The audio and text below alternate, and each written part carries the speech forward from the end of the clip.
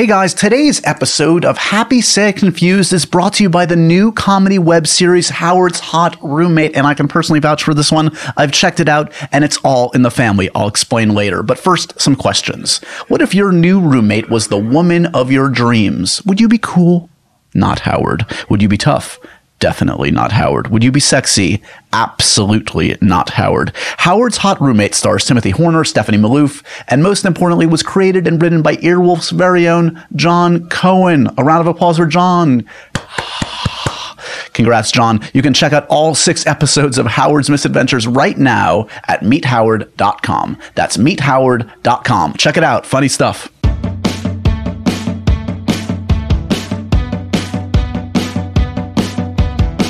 Hey guys, welcome to Happy, Sad, Confused. I'm trying out dramatic pauses now, Sammy. A pregnant pause. A pregnant pause. I am with child on the podcast today. I'm Josh Horowitz. Welcome to my podcast. Today's edition of Happy, Sad, Confused welcomes the very talented young man that is Taron Egerton. Not Egerton, Edgerton. Yeah, I didn't know that. So now you've learned something. Yeah. Thank Sammy God I didn't just accost him. Hey, Egerton! Hey, Eggy! Fuck you! He'll break you. No, he wouldn't do that because he's a hell of a guy. That other voice you hear is not my alternate ego. It is Sammy joining me for the intro, as always. Yeah, we just moments ago, Taron dropped by the office, and he was a delight. He was, well, I didn't speak to him. Yeah, we were on the elevator together. We were on the elevator together, and I was like, okay, Josh introduced me. I know he just did the podcast, and I'm going to do the intro for it. This is my in. This is my in. And no, it was like I wasn't even in the elevator. No, it's not that. Look, we were going down one floor. We had literally one floor to go. There was no time. And my name's short. Okay, what should I have done? Let's role play this. What should I have done? Okay. Hey, real quick. Oh my God, I can't believe you're in here. Taron, this is Sammy. She does the intro for the podcast we just recorded. Oh, hey, that's awesome. So nice to meet you. Oh, see you later, guys. Nah. That's a human interaction, Josh. I'm not good at that. Well, anyway, it was fine because I got to see him walk away. You also could have seen he was changing in the other room. It was a Harrison Ford working girl scene of him shirtless in the other room through the glass. You could have taken a gander at his Kingsman 6-pack. Who knew he was so hot? Because in Eddie the Eagle, it's like...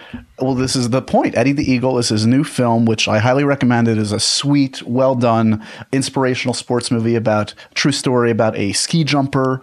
Very kind of famous story over in the UK, maybe a little less so here, but in the late 80s, made a go of it in terms of trying to get on the ski jump team for Great Britain, even though they didn't have a ski jump team. He plays the aforementioned... that made you giggle. He plays the aforementioned Eddie the Eagle, and our favorite guy, Hugh Jackman, plays his kind of bitter rapscallion of a coach. And it was a pleasure to talk to Taron. We had just about a month ago, I caught up with Hugh and Taron in Sundance, where they made a special appearance showing that film as kind of a surprise for the audience in Sundance, and it went over very well there. And yeah, it's crazy. Taron's really only been doing this, by this I mean film, for about a year. Kingsman was his very first film, starred in it. $100 million movie, made a gajillion dollars. They're doing a sequel in a couple months. And as I said to him in the podcast, it's one of these rare times where like I've actually seen every movie the person has done. He's done 4 movies, and he's been excellent in all of them. And it's a really cool to see him. What were the other 2? So the other 2 are Eddie the Eagle's the fourth. Oh, sorry, Testament of Youth, which was a smaller film, which actually was the film that Alicia Vikander came on the podcast to promote, and Legend, the Tom Hardy when he played twin gangsters. Taron has a small part in that one too. So yeah, as we talk a lot about on the podcast about like, he's definitely on the younger side of guests I've had on the podcast, and usually the conversation is a little bit more reflective in terms of the choices they've made and such. But like, it's kind of fun to talk to someone like Taron, who's kind of like in the middle of defining where his career goes. Like he's definitely on the rise, and already is cognizant that he doesn't want to just play kind of like, as we put it, matinee idol, kind of just like, good looking dudes. Like in Kingsman, he wants to play kind of weirder character things like Eddie the Eagle. Well, I was going to say, Eddie the Eagle is not necessarily. Yes. No, I was going to let you finish. No, he's not the Taron Egerton that we know and love. He has transformed himself. So He's in the greatest ski jumping movie ever. is that Hugh Jackman's joined us for a special cameo. I just thought I'd pop by, say hello to my buddy Joshy. Did you guys talk about who Hugh loved more? Did you fight over it? No, I didn't put it that way. I didn't want to go there. You knew you'd win. I don't think that's true. They get along famously as well. Everybody gets along well with Hugh. But yeah, I highly recommend that movie. By the time you listen to this, the Oscars will have come and gone. That was a hell of a night. Oh my God, Sammy. You really were this shining star of that night. Who knew that I was going to jump on stage and do that thing I did? It was gross, but it was cool. Those security guards are strong. Yeah. I couldn't believe you're scrappy though. I know. When I have my eyes on the prize, you can't deter me. Scrappy. I needed to push Judi Dench down and take that Oscar. No. Is Dame going to be there? I just always assume that she'll be there. No, she's actually, I don't think she is. She's not listed as a presenter, and she's not a nominee this year. Surprise guest? Dame Judi Dench? No, I don't think so. So yes, the Oscars are over. We can put that to bed, guys. And I guess next up, I don't know, we've got MTV Movie Awards coming up in a couple of months. We've got South by Southwest. I don't think I'm going to be going this year, but keep an eye out for the films that are going to be there. I've seen some of the films that are going to be there. Films like Midnight Special. Terrible. I'm just kidding. Not true. Our buddy Michael Shannon's in that, and Joel Edgerton. I'm probably not allowed to talk about it, but that's worth checking out. Wait, with Joel Edgerton? Yes. As opposed to Taron. Yeah, a lot of Edgertons around. Yeah, what the fuck? It's spelled differently, too. I know. Also, Pee-wee's Big Holiday is going to be there, and I'm not sure if I'm allowed to say it, but I liked it. I liked it a lot. I've seen it. The trailer was so good. Yeah, it's really good. I see, you got to see the movie. I got to see the trailer for it on the internet. Yeah. I got to spend 45 minutes with Taron Egerton. You got to spend 8 seconds in an elevator. This is... So who's winning today, Josh? Winning at life. Yeah. I sound so obnoxious. This is all. Why do I let you on the podcast? Only to make me sound like a jerk. It's great. Ugh. You're welcome. Ugh. Anything else to talk about Taron? I don't think there's anything else you need to know about Taron except that we get really geeky and movie nerdy into this, and he was just great to shoot the shit with, and I'm really happy he came by. I wasn't sure, he's so early in his career, maybe we won't have a lot to talk about. He's 25 or 26, so he's not super young, but relative to me, he's super young. Let's be honest. Relative to me, no, but he, despite having just a relatively small body of work, he's got a lot to say, and he's super bright and funny. So I'm glad he came by. Where's he from? He's Welsh, i.e. from Welsh town. No, Wales. Yes. So he's from the country of Welsh. Yes, exactly. Love it, that. Yes. But yeah, he's definitely one to watch. So look out for Eddie the Eagle now in theaters, and check out Kingsman sequel will be out there probably next year or this time, I would think. That's about all for the intro. In the meantime, you got 45 minutes of Taron Egerton about to start. You're so lucky, everyone. Oh boy, guys. This is about to start. This is going to be great. No, he's great. Hope you guys enjoy this, and catch you on the next one. Bye. I can't believe you were eating Fra Diablo throughout that whole thing. No, I get Hale and Hardy, and it's a long story. Start the podcast. Okay, enjoy.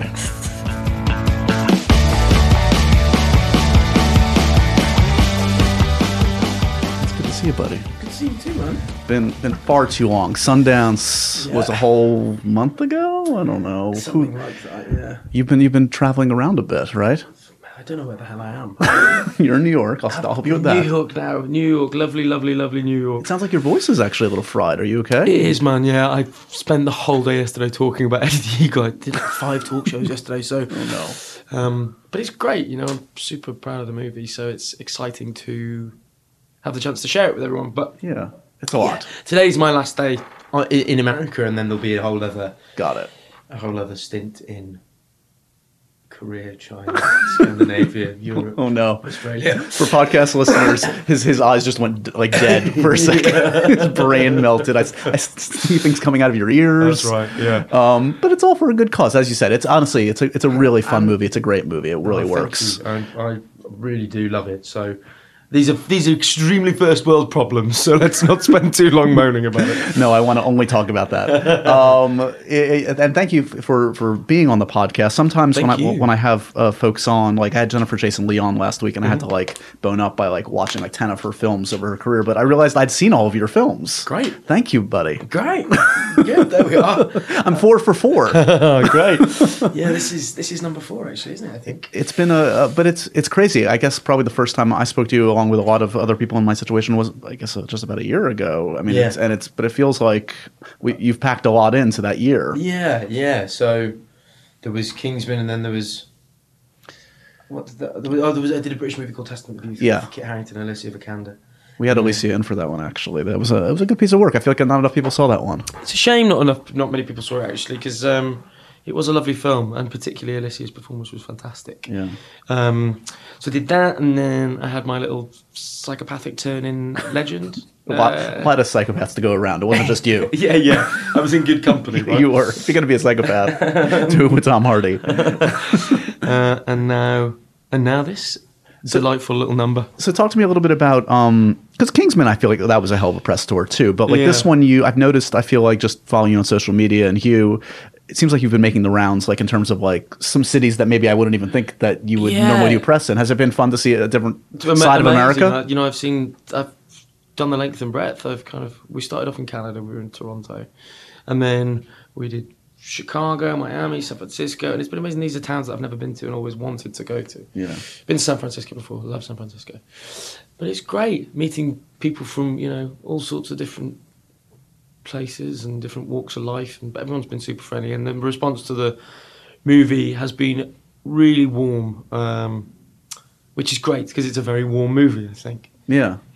Have you do you have a favorite city in America thus far, or a place that you haven't gone to that you want to? I think it's probably New York, if I'm honest. I think there is a big bit of me that is hungry to spend some time here. Yeah. I'd love to come and do a play, or I'd love to come and do a play and see how it worked out, because if there's anywhere other than London I think I could live, it would probably be here. I've talked to a lot of folks on this podcast about that. I was born and raised in New York, and I feel there is that symmetry, certainly that London New York symmetry, that I feel like if you're raised in one or spend time in one, that you're comfortable in the other. It just feels like they're twin cities in a weird way. I've always felt always weirdly felt a bit of a kinship with New York. Like growing up, my favourite band was The Strokes, and I sort of graduated from The Strokes to LCD Sound System, so I've kind of got a bit of a love affair with New York bands, really.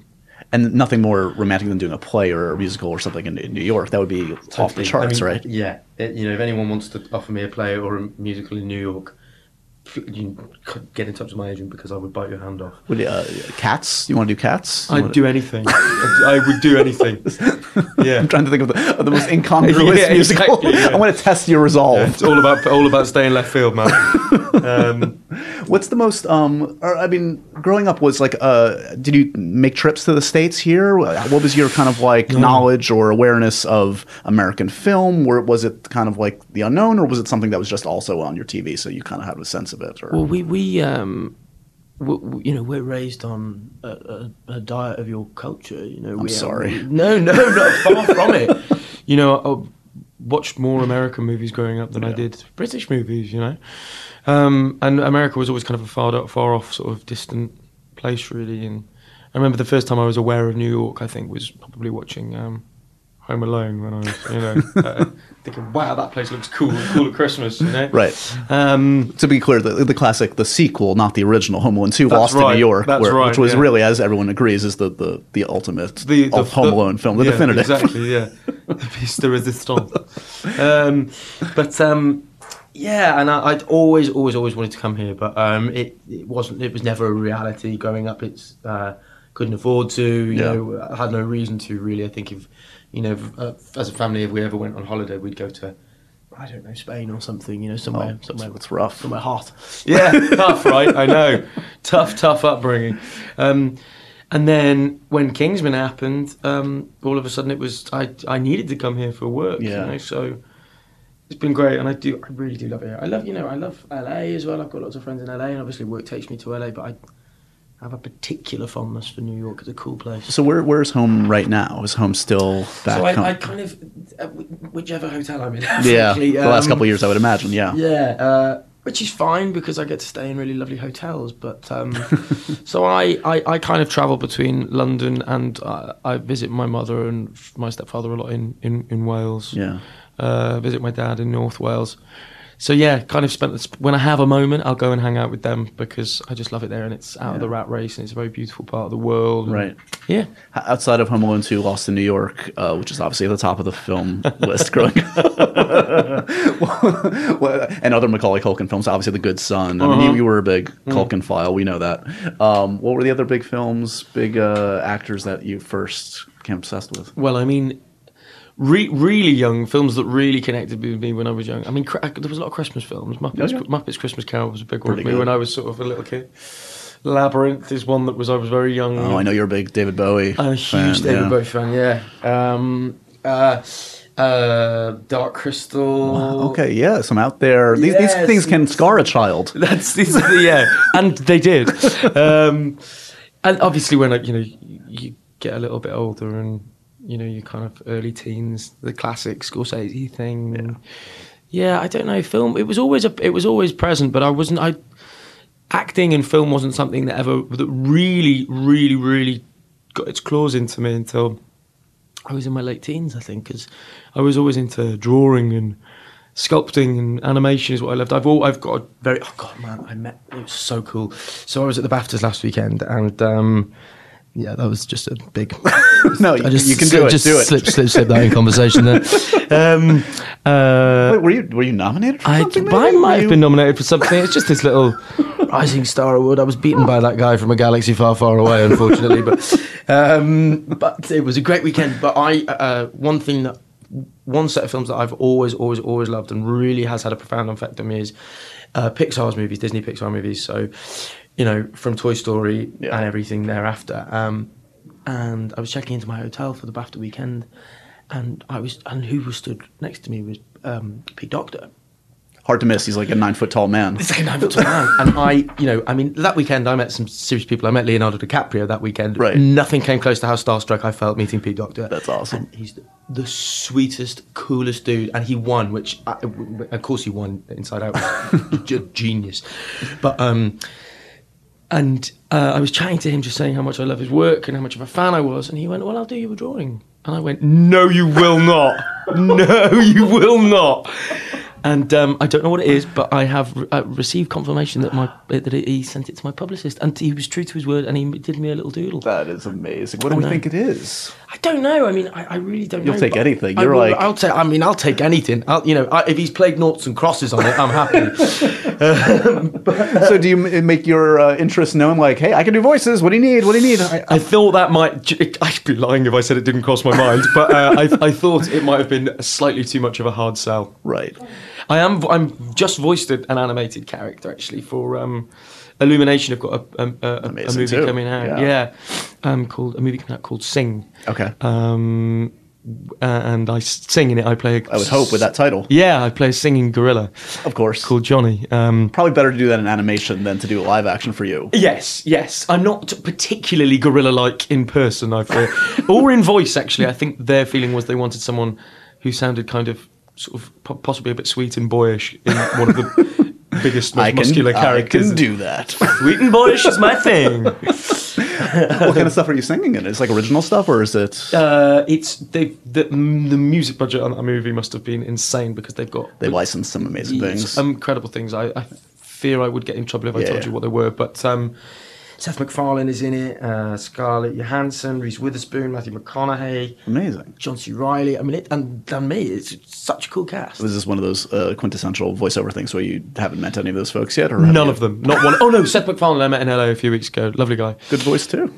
Incredible voice. He plays a rat. Of course. Who I don't get on with. But it's really, really, really, really cool. So okay, let's say we're jumping around a bit, but this is all very interesting. So animation obviously was a big love. Was any of this kind of serious in terms of like when you're growing up? Like I could actually make a go of this. I was very serious about drawing, and I was very serious about sculpting and creating characters, and that was what I spent my time doing. I always kind of thought I always wanted to sort of graduate to experimenting with film, but it never happened. equipment, finding things. Yeah. It was always it kind of got stuck at character design really.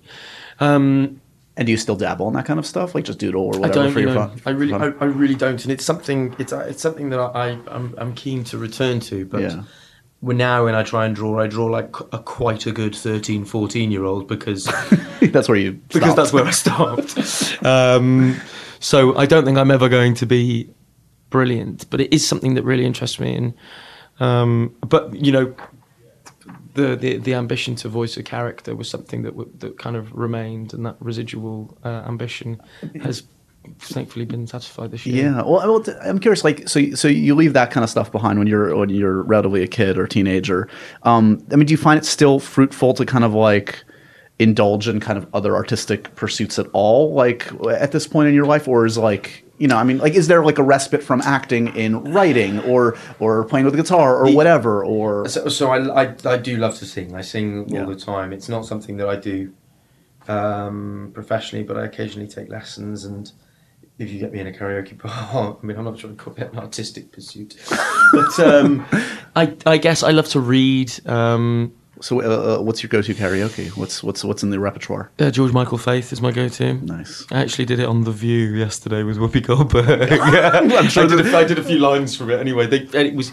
I know these when actors say these things are impromptu. They really are. They rarely are.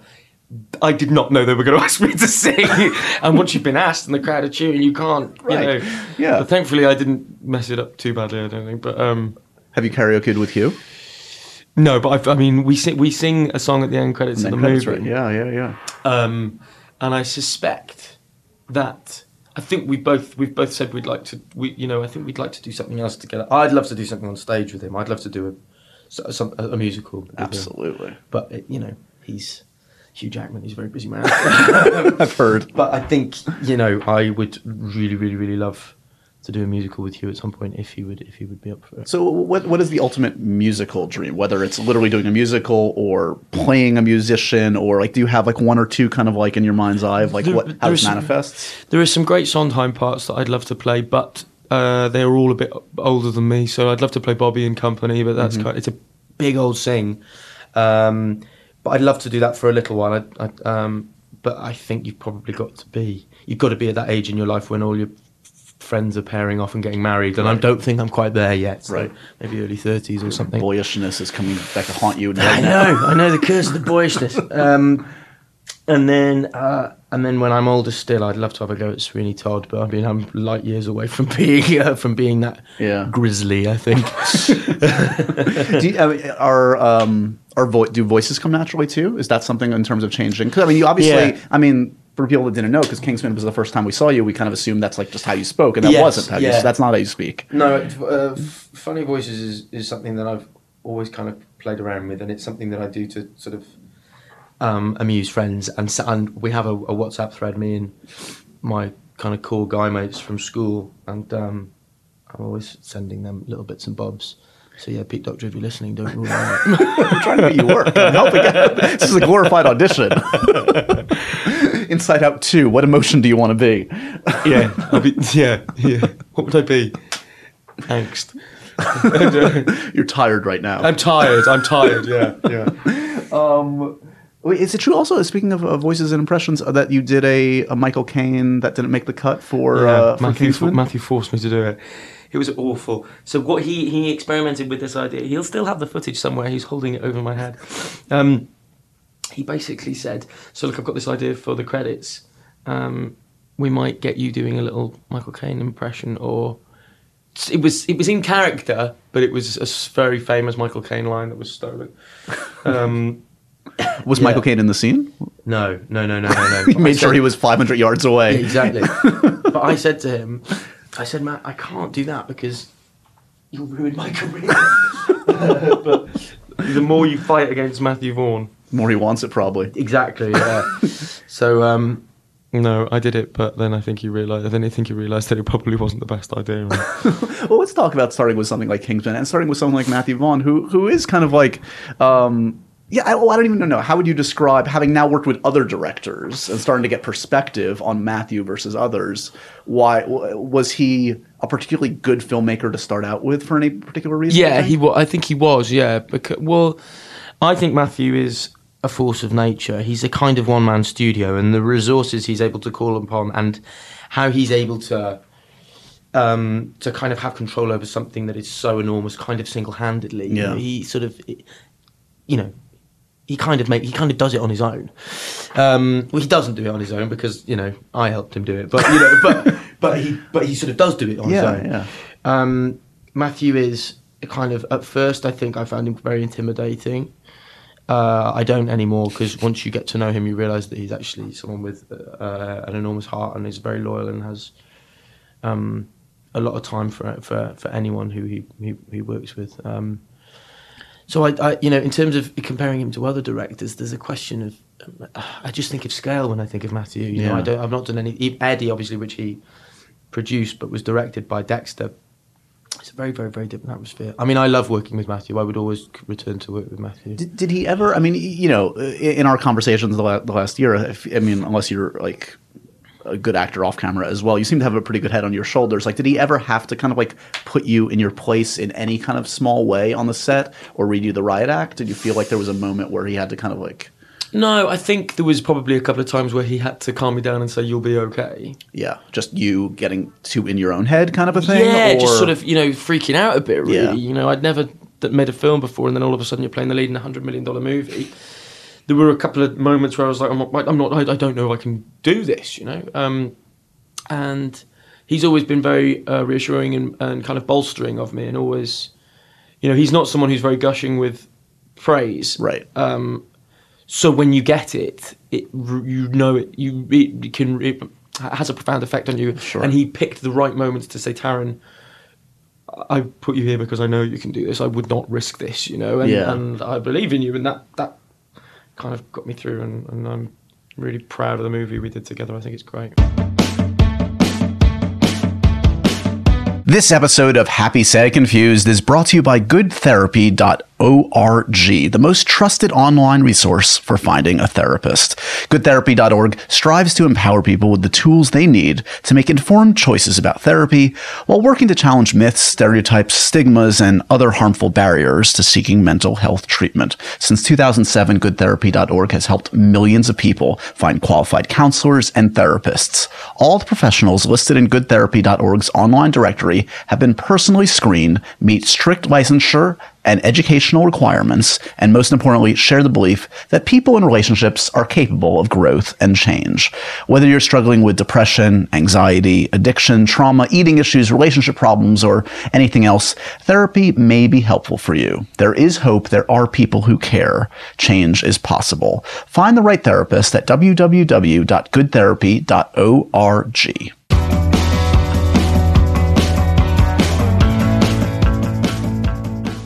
Did you must have contemplated, or maybe you're not the masochist I am, like if it hadn't turned out as well as it did, both critically and commercially, starting out, again, a $100 million movie with that many eyeballs on it.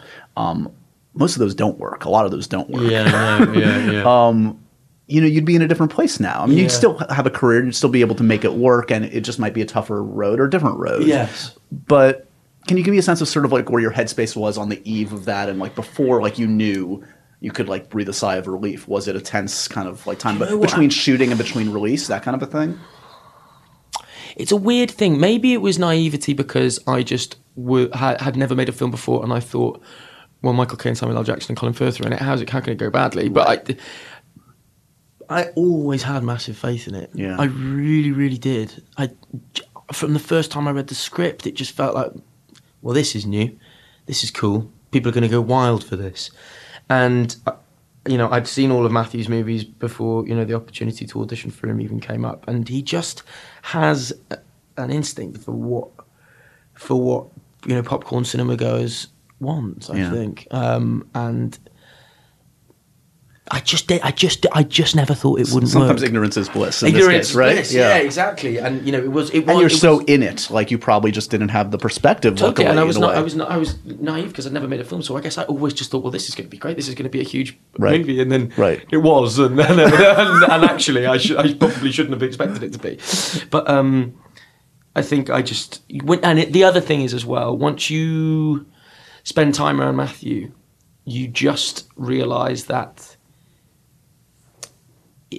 he doesn't feel like someone who's going to. He doesn't leave anything to chance. Yeah, he's a perfectionist. Yeah, he's an absolute perfectionist, and he hasn't made a bad movie yet. And I don't think. Are you just saying this because you're about to work with him again in like a month or two? Yeah, Matthew. I think you're amazing. I don't think he will because because he's too diligent. He's too hardworking. And he's making things for the right reasons. I mean, he's turned down as many amazing projects as he's generated himself. Yeah, exactly. He wants to do, and with Kingsman, I think lots of people are very surprised he's coming back to direct the sequel, and it's because he loves it. Yeah, it's his total baby. This is he's created his own universe. I mean, why play in someone else's sandbox when you can do it yourself? Absolutely. He's created a pretty lucrative franchise for himself, and he loves the characters, so he's coming back. What was the biggest audition you had before Kingsman that you recall, and did you come close to it? Did you have like a close call or two? No. So I think I can probably say this. Can I? Yes, I sod it. George Clooney wanted to meet me for Monuments Men. Oh, cool. Quite early on. That was probably 6 months before I auditioned for Matthew. I did a tape for a part in that, which I actually haven't seen the movie, but there's a young Jewish guy in it. And actually, on the eve of me flying out to meet him, he said, "Look, we don't want to waste your time. You don't look Jewish." Did that sting at the time? Was that like... I was heartbroken. Yeah. I was absolutely heartbroken. But, to his credit, he didn't want to waste your time. He'd enjoyed the tape and he didn't want to waste the time. Yeah. But at that moment, I thought, oh, I'm on the cusp of something here. And then when it went, I really thought, oh, was that the moment, and is it just passed me by? Is this the party story that I'm going to be telling for 30 years? Exactly, yeah. So that was a real kind of. But then again, I think as an actor, you really have to learn the art of emotionally disengaging with something after it's not going your way. Otherwise, you are going to be an unhappy person. Yeah. Because I still don't get stuff now, and I think that happens. No matter what level. Levels, yeah, exactly. It happens right to the top, If you're John Travolta, there's Tom Cruise. If you're Tom Cruise, there's Brad Pitt. It's just all... Exactly. There's that, there's so many famous stories about actors being really cross with directors they've worked with in the past because they've given roles to other people, and there are lots of examples in the industry of that. So you've got to learn to suck it up. So talk to me post Kingsman in terms of the choices that you've been able to make, and in terms of these other three films. Has it felt like you are able to be a little calculated about this? Yes, Are you? Yes, it has. I have to say, there have been, some incredible. There's been a lot of speculation about various superhero things, and these, I don't mind saying there have been real conversations. There was X-Men supposedly. But these are all things that, in order to, there are kind of contractual things where if you choose to engage with things too fully, then it becomes out of your control whether you do it or not, and that is. I have felt reluctant to peg myself down to too many big grinding machines. Plus, my feeling about Kingsman is it kind of is a superhero thing in itself. Totally. So, for me, what has been more important, and what the joy of Eddie has been, in a very dramatic way, in a very major key way, it's been my opportunity to say, well, actually, there are other things I'd like to try and show the world that I can do, and there are other characters I'd like to explore. It is kind of a statement, kind of a performance that you would choose this early on in your career. That like you would, this is not a matinee idol to say the least. No, in manner, in look, in everything. I have no interest in being considered a matinee idol only. I'm very happy to be a sometime matinee idol, but I have no interest in being a full-time matinee idol because I think I'd be bored, frankly. And you read a lot of scripts as an actor where you are kind of particular, as a young kind of 20-something Caucasian male, there are a lot of scripts flying around where you're not really playing a character. Yeah. A story just happens around you. Totally. and I don't want to play those parts. Yeah. So Eddie is my very loud way of saying there are other things I can do, but I can do there are other things I can do, but I can do them in a more subtle way if you need me to. It's Brad Pitt's True Romance. Like I can be like a crazy stoner guy in the room if you want. I'll also be somewhat pretty for you and carry a gun if you need me to. Exactly. That being said, so what's the franchise that you would give up your firstborn to be a part of? Is there one? I mean, were you a Star Wars, Star Trek, Tolkien, any kind of guy growing up? Yeah. If they came up to me and said, "Look, there's a part for you in the second or third," then I would be there. In which one? Star Wars, you're saying, or yeah, Star Wars. I think that's such a huge thing, and it was such a huge part of my growing up. Yeah. I would definitely do. I mean, I'm set to play Robin Hood, and that is, I would imagine that they are hoping that will go on and tell a couple of stories if it's a success. Your accent will be better than Costner, I can guarantee. Yes, I love Costner's, by the way, but I love Costner. I don't think he actually tried. I think he did in a few scenes. That's the problem. Yeah. No, I love that movie. That was my kind of Robin Hood. That I remember that one with Morgan Freeman, wasn't it? But yeah, between that and Kingsman, you already have two commitments, potential ongoing commitments. Exactly. Yeah, and I think for me now, it's about trying to. Because I'm at this kind of first stage in my film career, I've had to kind of devote all my time to it. But I would like to be in a position where I can do a play at least every 18 months. Nice. Even just for 8 weeks, because it really is what I love doing. It's not as it's not as lucrative, but sure. Actually, I don't really care because I love it. So I'd like to strike a balance. Do you know what? I'd really like to do some television as well. I think television is an incredible medium now, and it allows you to, it's just such a wealth of great television. Mr. Robot I watched over Christmas, blew me away. Yeah. Obviously the incredible House of Cards is ongoing. It's such a great medium for allowing stories to unfold over a long period of time. You can keep secrets. Yeah. The secret, Mr. Robot, the secrets you can keep in that medium. Right. And how you can drip feed, character. And so I would love to go and do some more television. But for me now, it feels like I need to go and find some great kind of character dramas after this. I mean, are these the kind of things that you would have conversations about with someone like Hugh, who struck that kind of balance? Yeah, absolutely. As well as anybody can. I mean, he does like a play, I feel like every year or two, or musical. Hugh is just, his big philosophy on life is have a go, and he's got this voracious appetite for work and doing different things. He's got a wonderful childlike enthusiasm for life and for his work. And it's actually very infectious to be around. He's a great guy, and he is someone who strikes that incredible balance of doing the things that he loves and bigger projects, and he's so passionate about his Wolverine stuff. And believe me, when you guys came to Sundance, before you came to our space at Sundance, a giant crate of his food came because he's in full-on Wolverine training, and I know you're in training too. I mean, this is a commitment. I've been you guys a little bit with him. Yeah. For me, we have very different programs because for him, he's naturally got a good metabolism, and for him it's about trying to get the muscle. He's lean. He's a lean guy. Yeah, exactly. For me, it's about trying to keep off the pound. So when he gets a truck of chicken and steak, they bring me a piece of celery. I need to read your diet plan too. It's not fun. It's been amazing travelling around with him, though. He's such a cool guy. I'd kill to do something else with him. Yeah. But I think it'll happen. I think he wants to too. You two seem to enjoy each other's company to a disgusting degree. Yeah. We've got this running joke that it's just for the cameras and behind the scenes. Right. We don't talk to one another. How great would that be? Yeah. He's kicked me off his plane. Yeah. Have they launched fanfic along the lines of you and Colin back in Kingsman? There was a little bit of... Oh, that was crazy, right? I mean, what was a very, very, very lovely working relationship was perverted into this bizarre... I think they call it shipping, don't they? Shipping. Yeah, exactly. There we are. It's fine. A compliment. Colin's a very good-looking guy. I'll take that. I mean, come on. You can do a lot worse. Exactly right, yeah. No, nothing as of yet. with me and Hugh. God, that would be really weird. Vincent Peary and Eddie. That would be really, really weird. I'm sure some fan art is coming your way very soon. Yeah. Particularly with given my physique in that movie, Exactly. it might not look quite as romantic and sort of idyllic.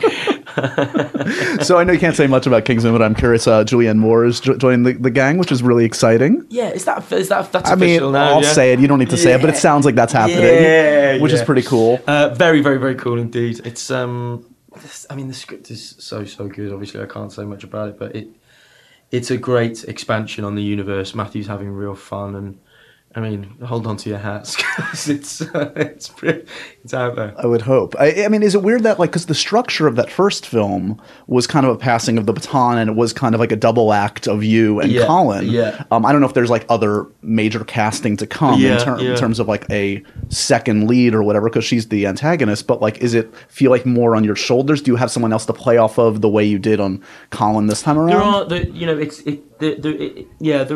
other new characters. It's very reinvigorated. So I'm not there on my own. And of course we've got the wonderful Mark Strong.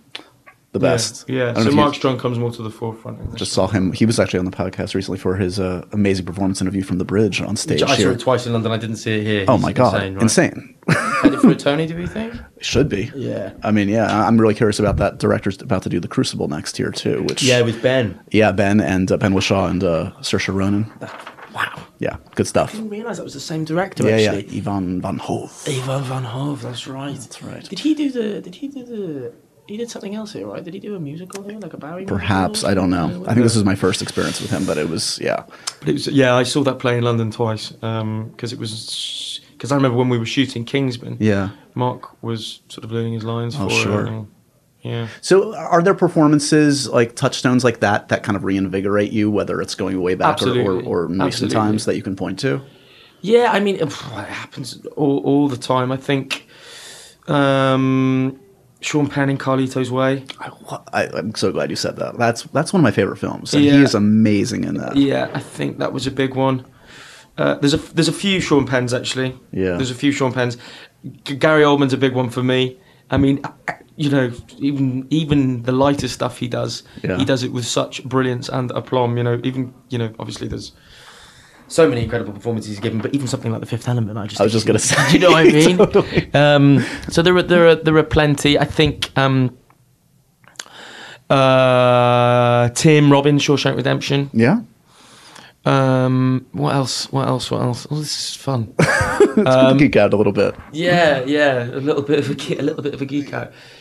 More recently, Brendan Gleeson in Bruges, The Guard, Calvary. Sure, yeah.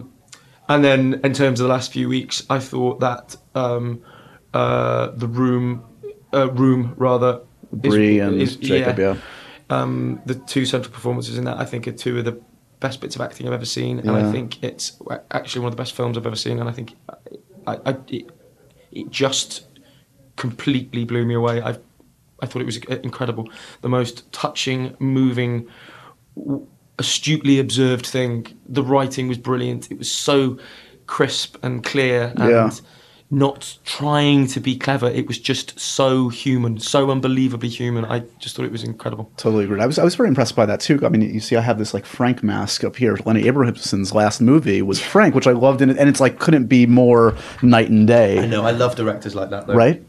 Everything they do, all of the greats do that.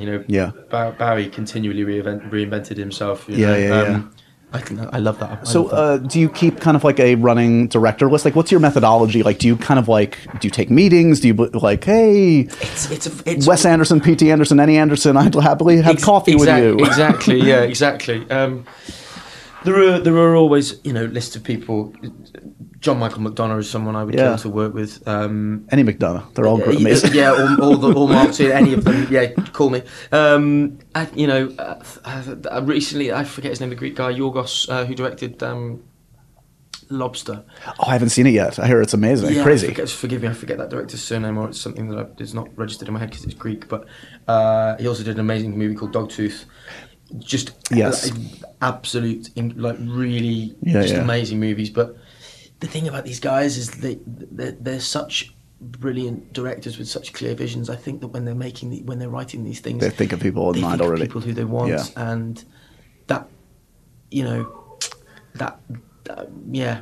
Well, I guess to backtrack to Eddie the Eagle. I mean, that's, as you say, you're putting out into the universe a couple different looks and versions, and saying like, again, like, I've got range, guys. Yeah, I know. I hope so. That's kind of, look, I did the movie because I loved the script, and I love Dexter and Matthew and Hugh. But if there was a calculated element to it, that is the message I was trying to send, I suppose. Well, it's the smart thing. I think of. I haven't seen the new Coen Brothers actually, which is crazy because I adore them. But I can't wait. They're my favorite from that script. Oh, really? Yeah. But like what Clooney, frankly, did relatively early. I mean, Clooney is like exceptional at playing an idiot, especially for the Coen Brothers, and was willing to kind of like off of ER, he was like being handed all these matinee idol things again. But like very soon after was playing buffoons and idiots. And was defining that he wasn't going to go down that kind of typical path. Well, it's a great thing because it's subversive, isn't it? Yeah. And it immediately kind of, it's endearing and humanising. Yeah. And, because you don't want the matinee idol that doesn't have a sense of humour about himself. Absolutely. George Clooney's an incredibly clever guy, and despite not casting you, what an asshole. No. The fact that I even turned his head at that early stage was a huge compliment. So. Let's wrap up in these last few minutes. I've got a weird Indiana Jones fedora with a couple random questions. Do you want to pick out a few? I would love to. I see you eyeing it. I know. I clocked it. I wondered if it was for me. It's a little sketchy. I feel like we should have some theme music. Can you put that in post? Yeah. What kind of music do you want? Oh, I see Indiana Jones. Yeah. I'm sure John Williams will happily license that to us. Oh yeah, of course. Yeah. Okay. Good luck. So this is. Thank you. That's some sound effects that Josh has added in his own Foley artist. It's a one-man band. It's atmosphere. Okay. What have we got here? Okay, so this question is: where haven't you been that you want to go? Somewhere that I can see the Northern Lights. Oh. That is my aim. I don't think I'm going to have time this year, but in the next 18 months, I want to see the Northern Lights. Very nice. Yeah. Okay. So I think you can see it from Norway, is that right? I honestly don't know. Good luck on that adventure. Yes, that's something I really want to do. Okay. This is fun. Harry Potter or Lord of the Rings? Movies or books? Go either way. This is your podcast. The Hobbit was a very, very, very big book in my childhood, but so were J.K. Rowling's books. Yeah. So I think in terms of books, I'd probably have to go Lord of the Rings. And in the nicest possible way, I think Lord of the Rings was a bit of a precursor to Harry Potter in a lot of ways. Of course, I'm sure she would admit to that to some degree. In terms of the films, I think probably the Potter movies, I think a better batting average, maybe, right? Yeah, with respect, obviously. With the greatest respect, I think, we're going on batting average because look, there are some fantastic moments and fantastic. The highs of that are great, but Sir Ian McKellen in Lord of the Rings is incredible. It's got some brilliant elements, but I think the Harry Potter movies might just pip it. Fair enough. Okay.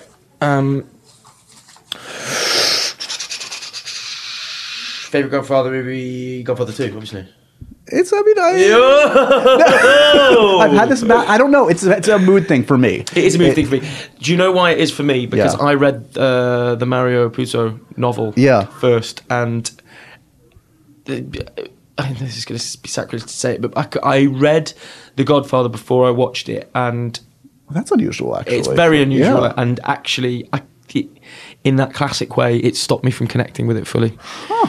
It did, because I had such a clear idea of the characters, and even the great Brando Pacino. Right, you're combo. like, they could have done better. No, I know. It wasn't in your mind's eye. It wasn't what the it was. greatest actors of the past 50 years. Yeah. But I just could not break away from, your brain is so, the imagination is always going to be more powerful. Interesting. And 2 was uncharted territory to a degree for you, at least. Yeah. Okay. But then I didn't read. I think this Godfather 2 is based on the Sicilian. I think it's called. I think. Or maybe Elements. I'm not sure. Yes. Yeah. But I hadn't read that, so it felt easier. Okay. Yeah. Fair enough. 1 or 2 more. Feel free to choose your own end. Let's go for 2 because I'm actually enjoying this. My drink of choice is. So it really does vary. At the moment, alcoholic or non-alcoholic? We're adults here. We're adults here. So at the moment, I'm on the soda, vodka, fresh lime. Okay. It does the trick. Desperately trying to get my abs back. And then So, but ordinarily, I am a lager guy. Okay. Yeah. Yeah, not good for the Kingsman diet, probably. Not good for the Kingsman diet. I like Peroni. It's Peroni Italian beer. Let's go with one more. All right, finish strong. No pressure. Finish strong. Zombies or vampires? That's a great finish. So, I love zombie movies. Right back from the George Romero stuff, through to Shaun of the Dead, the remake of Dawn of the Dead, which I think is brilliant. Although Fast Zombies, hot potato. 28 days later, 28 weeks later. Brilliant movies, but they're kind of like, they're more like Rage Virus, right? Right. Yeah, I know Danny Boyle doesn't call them zombies in that. Yeah. And then of course, most recently the brilliant Walking Dead. I think for me, because, and I've read like World War Z, I read that before I saw it as well, and there's something about the whole apocalyptic thing that it just makes for interesting character drama. Please. Yeah, whereas vampires kind of seem to be more secret shadows running alongside society, feeding off, right? That being said, a good circle back to Gary Oldman, a good Bram Stoker's Dracula always does the trick. Yes, absolutely. But I am a sucker for kind of apocalypse themed things. So I think on that basis, I'm going for zombies over vampires. Fair enough. Yeah, I could always go. I even if it's a shitty post-apocalyptic movie, I'm still kind of in. Yeah. You know what I mean? Like I'm just like fine with being in that world. The only one do you know what I didn't watch? I didn't watch the Viggo Mortensen Road. The Road's good. Have you read the book of that one? I read the book, and it had such a profound effect on me that I just I couldn't risk it. Yeah. I couldn't risk it because, I also read No Country for. This whole podcast is me just been showing off about books I've read. Isn't it? I get it. Taron Egerton can read. I haven't read anything for ages, actually, probably over a year. But I read No Country for Old Men, and I knew I was safe with that. Because, beloved Coen brothers, they won't do you wrong. They're not going to do us wrong, and it was easily as good as the book. But with The Road, I just couldn't risk it. It had such a profound. I was so profoundly moved by it that I couldn't risk having it ruined by the movie. Well, to be continued. We're going to continue Taron's movie and book club of the month on Josh. It's going to become a regular feature. Yeah. So next week, readers, we will be discussing Kafka on the Shore by Haruki Murakami. Oh wow, really highbrow. Check out Eddie the Eagle. I'm a fan of this one. Honestly, it totally works, and I'm really happy for you, man, that you're charting a really cool course early on in your career, and excited to see what comes next. Thanks, brother. It's always good to see you, man. Good to see you, man. Thanks, bud.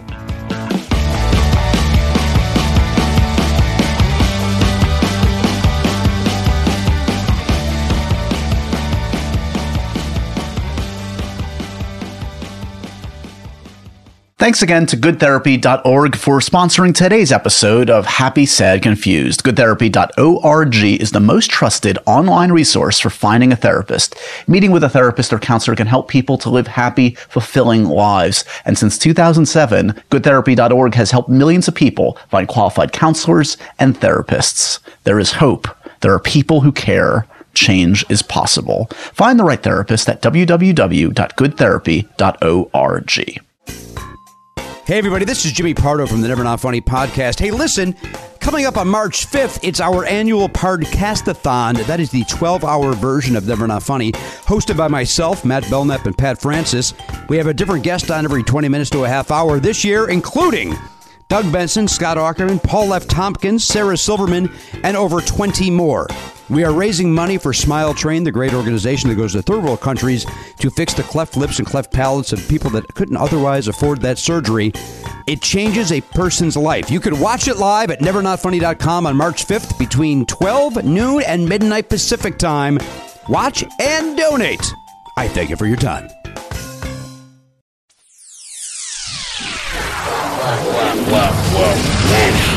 Pop. Pop? Pop. Pop, pop, pop, pop, pop, pop. This has been a Wolf Pop production. Executive produced by Paul Scheer, Adam Sachs, Chris Bannon, and Matt Gorley. For more information and content, visit wolfpop.com.